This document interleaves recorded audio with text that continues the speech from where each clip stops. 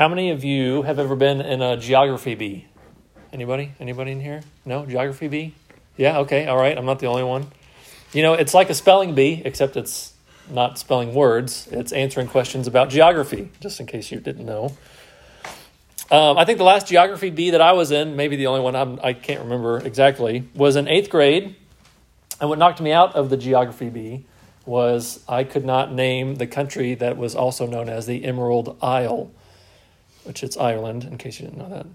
Some things you just never forget. Some things I don't forget. Typically, a lot of mistakes I make, I dwell on those for 23 years or so. Geography is often learned alongside history. You hear about this event, and it says it happened in that country, and that country doesn't even exist anymore. And so then you look at an old map, and you compare it to a present-day map, and you say, okay, so these countries weren't all the same 500 years ago, or 300 years ago, or 100 years ago. Borders change. Nations come and go. The only real consistency is the nature of man and the nature of God. How has God consistently revealed himself in history, and how has man consistently responded? In Acts chapter 7, as we continue our journey through Luke's book, the book of Acts, and in Acts chapter 7, we have the longest recorded speech in Acts.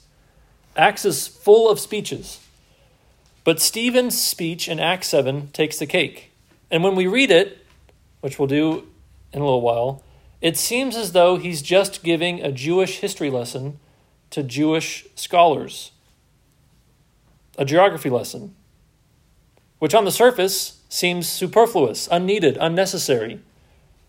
But what he's really doing is giving a theological geography lesson.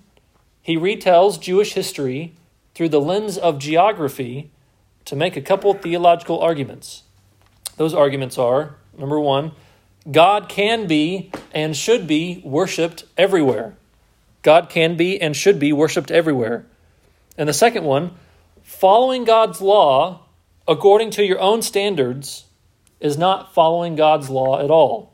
It's hypocrisy. Following God's law according to your own standards is not following God's law at all. Let's pick this story up actually in chapter 6, in the second half of Acts chapter 6, starting in verse 8. Acts 6, verse 8. And Stephen, full of grace and power, was doing great wonders and signs among the people. Then some of those who belonged to the synagogue of the freedmen, as it was called, and of the Cyrenians and of the Alexandrians and of those from Cilicia and Asia, rose up and disputed with Stephen. But they could not withstand the wisdom and the spirit with which he was speaking. Then they secretly instigated men who said, "We have heard him speak blasphemous words against Moses and God." And they stirred up the people and the elders and the scribes, and they came upon him and seized him and brought him before the council. And they set up false witnesses who said, "This man never ceases to speak words against this holy place and the law. For we have heard him say that this Jesus of Nazareth will destroy this place and will change the customs that Moses delivered to us." And gazing at him, all who sat in the council saw that his face was like the face of an angel. Now there may only be a handful of people in all of Scripture who are described as winsomely and godly as Stephen. In verse 5, he is described as a man full of faith and of the Holy Spirit. In verse 8, he is full of grace and power, able to do great wonders and signs. He's part of the first group of deacons, but he's also capable of performing the wonders and signs that the apostles were doing. Not only was he performing miracles, but he was eloquent and wise. In verse 10, it says his opponents could not withstand the wisdom and the spirit with which he was speaking. And in verse 15, all who sat in the council saw that his face was like the face of an angel. Faithful, gracious, spirit-filled, wise, respected, and feared. So why is it then that he gains so many enemies? What Luke is doing here is giving us a transition in his book. Previously in Acts, the crowds in Jerusalem were inclined to respond positively to the message of the gospel. They saw the miracles, and they heard the preaching, and they repented. They considered the truth of what the apostles were teaching and preaching, and multitudes responded in repentance and faith. Peter said, look, all these miracles are meant to grab your attention so that your heart would be open to the message that Jesus Christ of Nazareth, a man himself, attested to you by his own signs and wonders. This Jesus is the promised Messiah, the one promised in the Old Testament who would come and set people free from their slavery to sin, God in the flesh, who lived, who dwelt among us, and died on the cross to pay the debt that our sin earned. Jesus, who became our substitute and died. Jesus, who rose from the dead and is still now alive, having ascended to the right hand of God the Father. Jesus, who offers forgiveness of sin and redemption and salvation through his work and in his name alone. And what is required of you, Peter says, is to believe, to repent from your old thoughts that you could earn favor with God or earn your place in heaven, and to trust that Jesus freely gives us the grace we need to be right with God and to live for God both now and forever. All that is what Stephen's opponents refused to believe. Even though he said many of the same things, graciously, winsomely, with miracles to back it up, people from the local synagogue said, no, we will not change. And even though we cannot win the argument, we won't stop until you shut up. So they instigated men to lie. They paid witnesses to warp his words into blasphemy. Isn't change one of the most difficult things in life?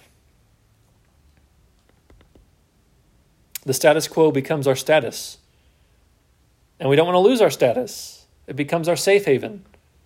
The regular and known path, the wide and broad road. We know what to expect. And it doesn't typically seem to matter whether we like the regular, usual, expected outcome or not.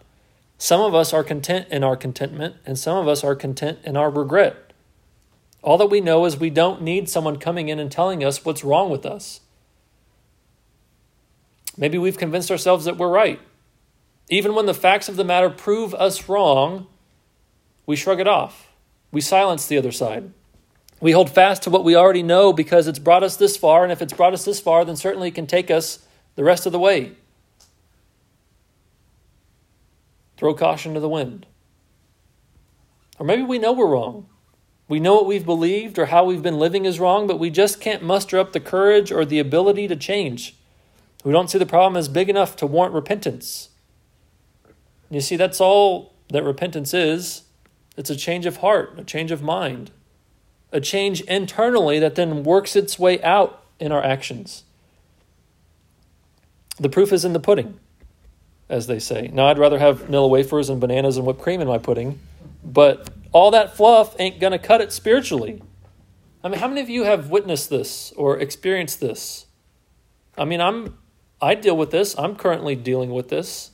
I know the changes that I need to make, but I just can't seem to get over the hump. I keep falling back into the same moments of anger and frustration. When I ought to exhibit peace and patience, instead I find myself exasperated and defensive and combative. We all have real problems. I'm a poster child for some of those. So what we can't do is read this story, examine these pages of Scripture, and balk at how ignorant and foolish and selfish these Jews were, as if we've never come close to acting like them. One of the most concerning things we can do when we read encounters like this is to put ourselves in the shoes of the good guy and scoff at the bad guys. I mean, for me, reading the story, it's easy. My name is Stephen. His name is Stephen, except for his incorrect spelling, you know. I mean, we're practically twins. But can we just stop, right, for a minute and examine where in our lives we've fallen into the same traps that these synagogue Jews and Jewish leaders have slipped into? The heart behind this entire narrative that we're about to read is this very idea. Don't remain stiff-necked. Recognize your tendency of being hard-hearted. Let the Holy Spirit actually do his work in you instead of fighting against him.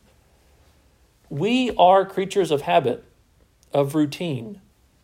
So evaluate if your patterns of belief and living and habits and routines are keeping you from God in the first place, or are keeping you from growing closer to him subsequently.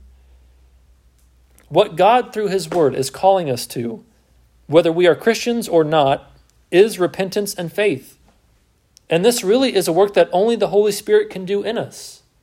So we pray that God would make us each sensitive to this truth.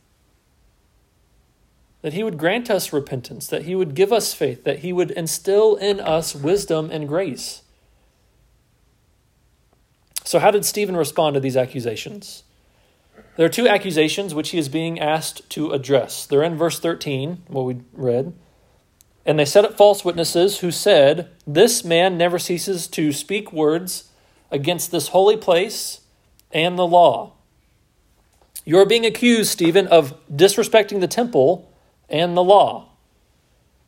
As we finally and actually get into his speech, remember these two things. Stephen is being accused of false belief and false speech and false action against the temple and the law. We started our time earlier together by saying that Stephen had 2 points that he was trying to make in his speech. You remember what they were? It was only a few minutes ago. In regard to the temple, God can be and should be worshipped everywhere. God can be and should be worshipped everywhere. And the second one, following God's law according to your own standards is not following God's law at all. It is hypocrisy. So with that, let's read Acts chapter 7. Starting in verse 1, we'll read till verse 53. I might need some water. I'm just kidding. I'll be fine, but it's long. Grace, you thought your chapter was long. And the high priest said, "Are these things so?" And Stephen said, "Brothers and fathers, hear me. The God of glory appeared to our father Abraham when he was in Mesopotamia, before he lived in Haran, and said to him, 'Go out from your land and from your kindred and go into the land that I will show you.' Then he went out from the land of the Chaldeans and lived in Haran. And after his father died, God removed him from there into this land in which you are now living. Yet he gave him no inheritance in it, not even a foot's length, but promised to give it to him as a possession and to his offspring after him, though he had no child. And God spoke to this effect, that his offspring would be sojourners in the land belonging to others, who would enslave them and afflict them 400 years. But I will judge the nation that they serve, said God. And after that they shall come out and worship me in this place. And he gave him the covenant of circumcision. And so Abraham became the father of Isaac and circumcised him on the 8th day. And Isaac became the father of Jacob, and Jacob of the 12 patriarchs. And the patriarchs, jealous of Joseph, sold him into Egypt. But God was with him and rescued him out of all his afflictions and gave him favor and wisdom before Pharaoh, king of Egypt, who made him ruler over Egypt and over all his household. Now there came a famine throughout all Egypt and Canaan, and great affliction, and our fathers could find no food. But when Jacob heard that there was grain in Egypt, he sent out our fathers on their first visit. And on the second visit, Joseph made himself known to his brothers. And Joseph's family became known to Pharaoh. And Joseph sent and summoned Jacob his father and all his kindred, 75 persons in all. And Jacob went down into Egypt, and he died, he and our fathers. And they were carried back to Shechem and laid in the tomb that Abraham had bought for a sum of silver from the sons of Hamor in Shechem. Verse 17. But as the time of the promise drew near, which God had granted to Abraham, the people increased and multiplied in Egypt, until there arose over Egypt another king who did not know Joseph. He dealt shrewdly with our race and forced our fathers to expose their infants, so that they would not be kept alive. At this time Moses was born, and he was beautiful in God's sight, and he was brought up for 3 months in his father's house. And when he was exposed, Pharaoh's daughter adopted him and brought him up as her own son. And Moses was instructed in all the wisdom of the Egyptians, and he was mighty in his words and deeds. When he was 40 years old, it came into his heart to visit his brothers, the children of Israel. And seeing one of them being wronged, he defended the oppressed man and avenged him by striking down the Egyptian. He supposed that his brothers would understand that God was giving them salvation by his hand, but they did not understand. And on the following day he appeared to them as they were quarreling and tried to reconcile them, saying, Men, you are brothers. Why do you wrong each other? But the man who was wronging his neighbor thrust him aside, saying, Who made you a ruler and judge over us? Do you want me to kill you? Do you want to kill me as you killed the Egyptian yesterday? At this retort, Moses fled and became an exile in the land of Midian, where he became the father of 2 sons. Now when 40 years had passed, an angel appeared to him in the wilderness of Mount Sinai in the flame of fire and a bush.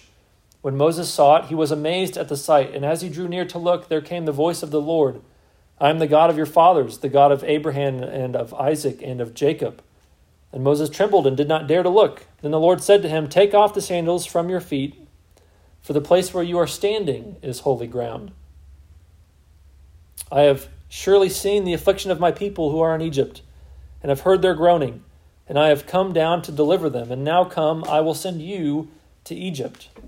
This Moses, whom they rejected, saying, Who made you a ruler and a judge?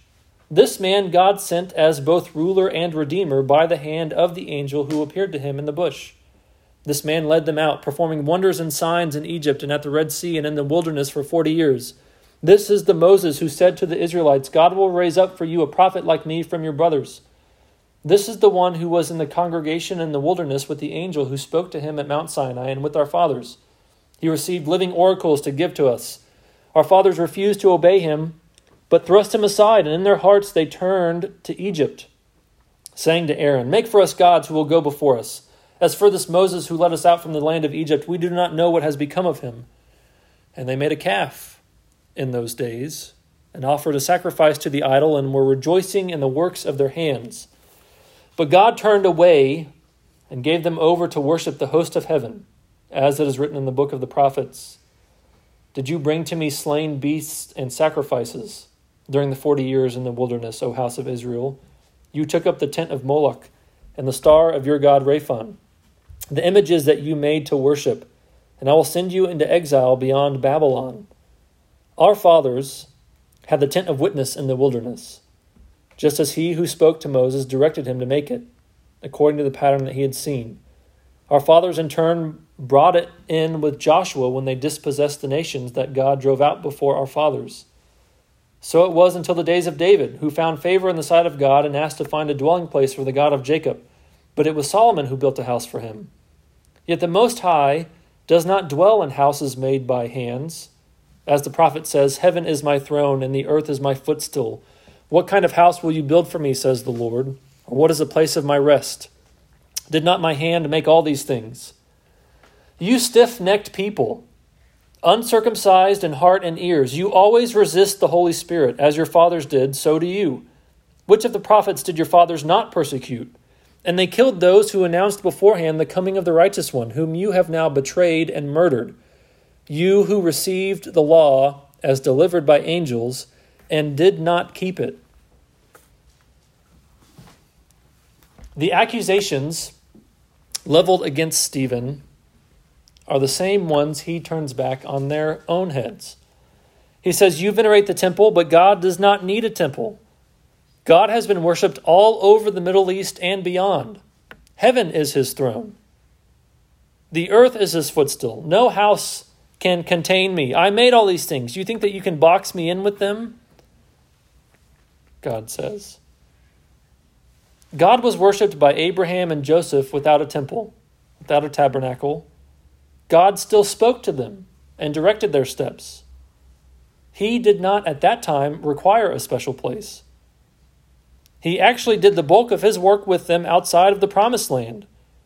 God called Abraham when he was still in Mesopotamia, when he was still called Abram. God used Joseph when he was in Egypt. And whether or not you're a geography specialist out there today, let me make it clear, neither of those places is Israel. Moses, where was he born? Egypt. Moses, where did he encounter God at the burning bush? The wilderness and Mount Sinai. And it doesn't really matter whether we know the exact location of Mount Sinai or not. All that's important is to know it's not in Israel. It's not in Jerusalem. God can be and should be worshipped everywhere. What's providentially amazing, really, when we read this, Acts 6 and 7 and the beginning of chapter 8.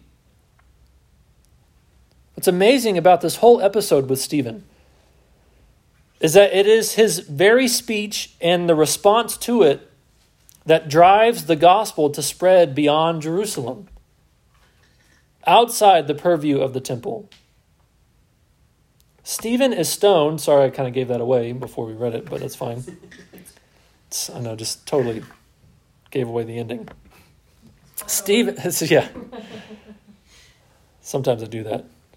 You had your chance to read it before, though. So, Stephen is stoned before he can even see this expansion happen. But he knows that it can and should happen. The very argument that these Jewish leaders refuse to accept and how they respond is actually the very catalyst that proves it to be true by causing it to begin. The widespread persecution of Christians that begins with Stephen is what spreads the gospel. The blood of this martyr becomes the seed of the church outside Jerusalem. God can be and should be worshipped everywhere. You do not own the rights to him. You cannot control him. He is everywhere. Psalm 139, where shall I go from your spirit? Or where shall I flee from your presence? If I ascend to heaven, you are there. If I make my bed in Sheol, you are there. If I take the wings of the morning and dwell in the uttermost parts of the sea, even there your hand shall lead me, and your right hand shall hold me. Isaiah 66, thus says the Lord, heaven is my throne, and the earth is my footstool. What is the house that you would build for me, and what is the place of my rest? All these things my hand has made. And so all these things came to be, declares the Lord. But this is the one to whom I will look, he who is humble and contrite in spirit, and trembles at my word. Historically, God's people have lacked humility.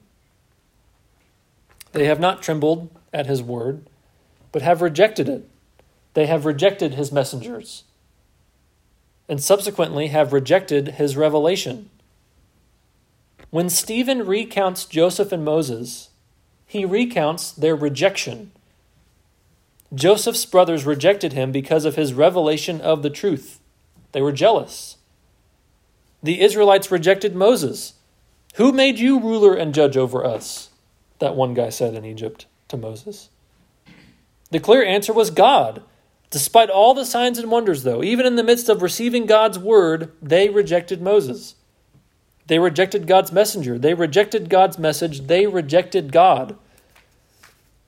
So many wrongs have been justified in the moment under the auspice of serving God. And no doubt there is a place for righteous anger. Stephen himself, at the end of this speech, has a tone and quality which is righteously jealous for the truth of God and the defense of the gospel. But he calls them to repent, not die. So a couple truths that I think we ought to consider here. Repenting yourself is the right thing to do. Calling others to repent is the right thing to do. And let's make sure that we don't get those out of order or that we neglect personal repentance completely. So how can we keep an eye toward repentance, individually and in our culture? Here where we live, Abingdon, this area, there are a couple pitfalls that we can be tempted into. The first one, we can just see outside the window in the yard over there. I'll call it love Trump, hate others. Or the second one is love self, don't change. We can join the far-right conservatives or the far-left liberals, for that matter, and demand our way. We can paint caricatures of the other side and villainize them and puff ourselves up, all the while refusing to consider whether the way in which we engage the other side is proof in fact that we might be the ones who are wrong. Maybe I should put it, love politics, hate others. We have turned political positions into theological strongholds. And it would be most advantageous for us as those who proclaim the gospel to draw distinctions here. Just because you vote Republican, or what if you're old enough, or are engrossed in far-right ideology does not make you a Christian or a better Christian. You are not naturally obeying God by being a Republican. The only way that any of us can obey God is by repentance and faith in Jesus Christ, being humble, contrite in spirit, trembling at his word, as it has been revealed to us in Jesus Christ, believing and submitting to the gospel. And it's just as true for Democrats in the far left ideology, twisting God's word to legitimize and normalize our culture's sexual ethics is wrong. Misunderstanding God and God's love to mean that he accepts you living your life however you please, you be you, is just as false. The Jewish leaders in our story are being accused of turning the law into what they want it to be, conforming it into their lifestyle, refusing to change. And that's what our culture is saying loud and clear to us. Don't change. Live how you want. Love self. Don't change. And Christ steps in the middle of all that. God's word cuts through the middle of that and he says, follow me. You'll catch some bumps and bruises along the way, but this is the path to life. This is the way to experience true joy, lasting peace, eternal love. The narrow way. If we are going to call individuals in our culture to repentance and faith, then we must first be the ones to live repentant and faithful lives. It is hypocrisy to call others and expect others to follow Jesus when you yourself are not. Following Jesus means dying to yourself. Anyone who wants to gain his life must lose it. It is no coincidence that this is our New Year's Day sermon. Look, you can make whatever healthy resolutions you want to make this year, and I would encourage you to do that. Eat better and exercise and save more money and all that stuff.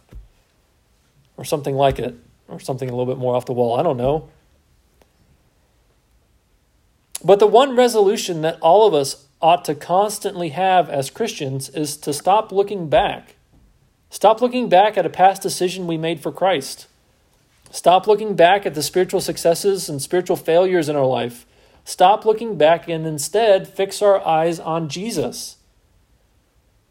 There are too many people around us in Abingdon, Virginia, who presume upon God's graces because of some decision they made as a child or some act of spirituality in the past.